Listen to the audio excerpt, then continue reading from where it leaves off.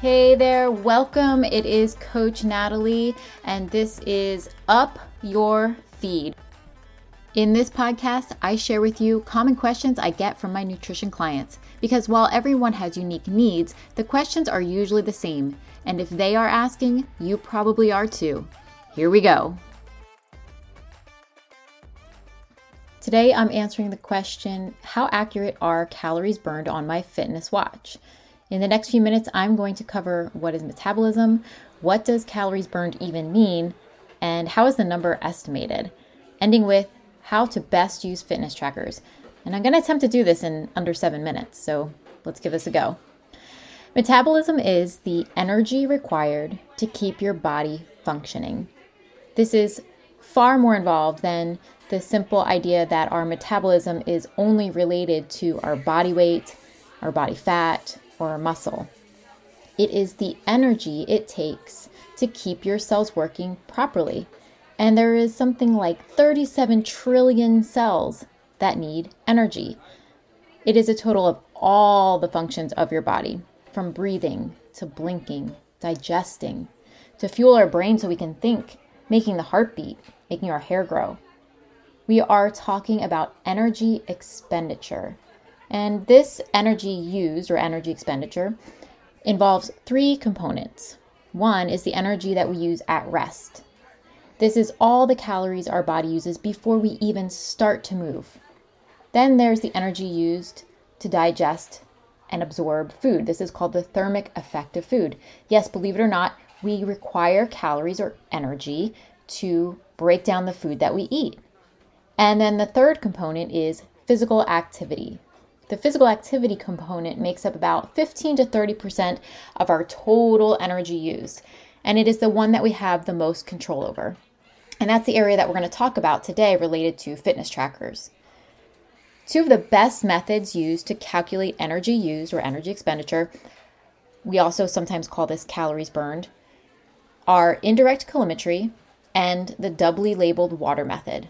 I'm not going to go into detail on those methods here, but they are considered the gold standard when it comes to finding out how many calories you burned in a day. What these methods are looking at specifically, and what makes them so accurate, is that they measure how much carbon dioxide that is exhaled by a person. So carbon dioxide, CO2, that is the star here. It is a byproduct of energy production in the body. When we breathe in oxygen, it is transported to our cells, and then it combines with the nutrients and produces energy. The waste product of this process is CO2. The amount of CO2 we exhale is directly related to the amount of oxygen we consume and the number of calories we burn. In other words, by measuring the amount of CO2 produced during exercise and comparing it to the amount of oxygen consumed, we can calculate the number of calories burned. Pretty great. To do this in those 2 gold standard methods, it does take equipment, time, and money. It isn't the easiest or the most cost-effective way for people to check this day to day. Thus enters the fitness tracker. These devices are easy to get, easy to use, relatively affordable, and give quick results. But the difference here is they rely on heart rate monitoring instead of CO2. Heart rate monitoring is used to estimate how many calories you burn based on the assumption that there is a direct relationship between heart rate and how much oxygen you consume and how much CO2 you breathe out. The calories burned in this case is based on an estimate with a formula, not how much CO2 you are actually breathing out, and this makes them less accurate. They also don't take into consideration gender, body composition, current fitness level, ability, and genetics. There are discrepancies between upper and lower body workouts as well. They do a better job with activities like running, but are less accurate with things like swimming, cycling, or being at rest, like reading a book. That means the number that is coming back on your watch might not exactly be how much you are burning. In an evaluation of 7 popular fitness tracking devices in a diverse group of 60 volunteers, it showed that 6 of the devices were great at monitoring heart rate. They did it pretty darn well. Some devices were more accurate than others, and factors like skin color, body mass index affected the measurements. But here's the thing.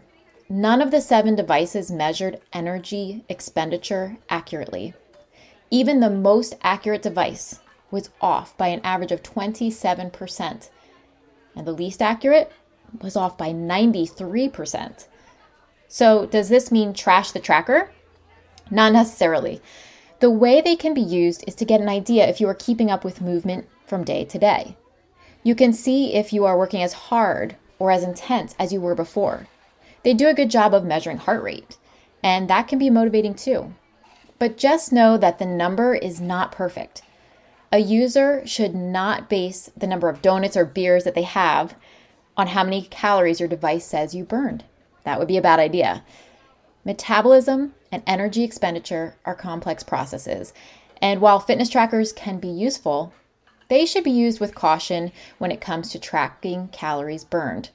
The best way to improve your metabolism and burn more calories is to stay active, build muscle, eat a healthy diet including protein, and have fun along the way. I'm Natalie Sabin, and this is Up Your Feed. Thanks for listening.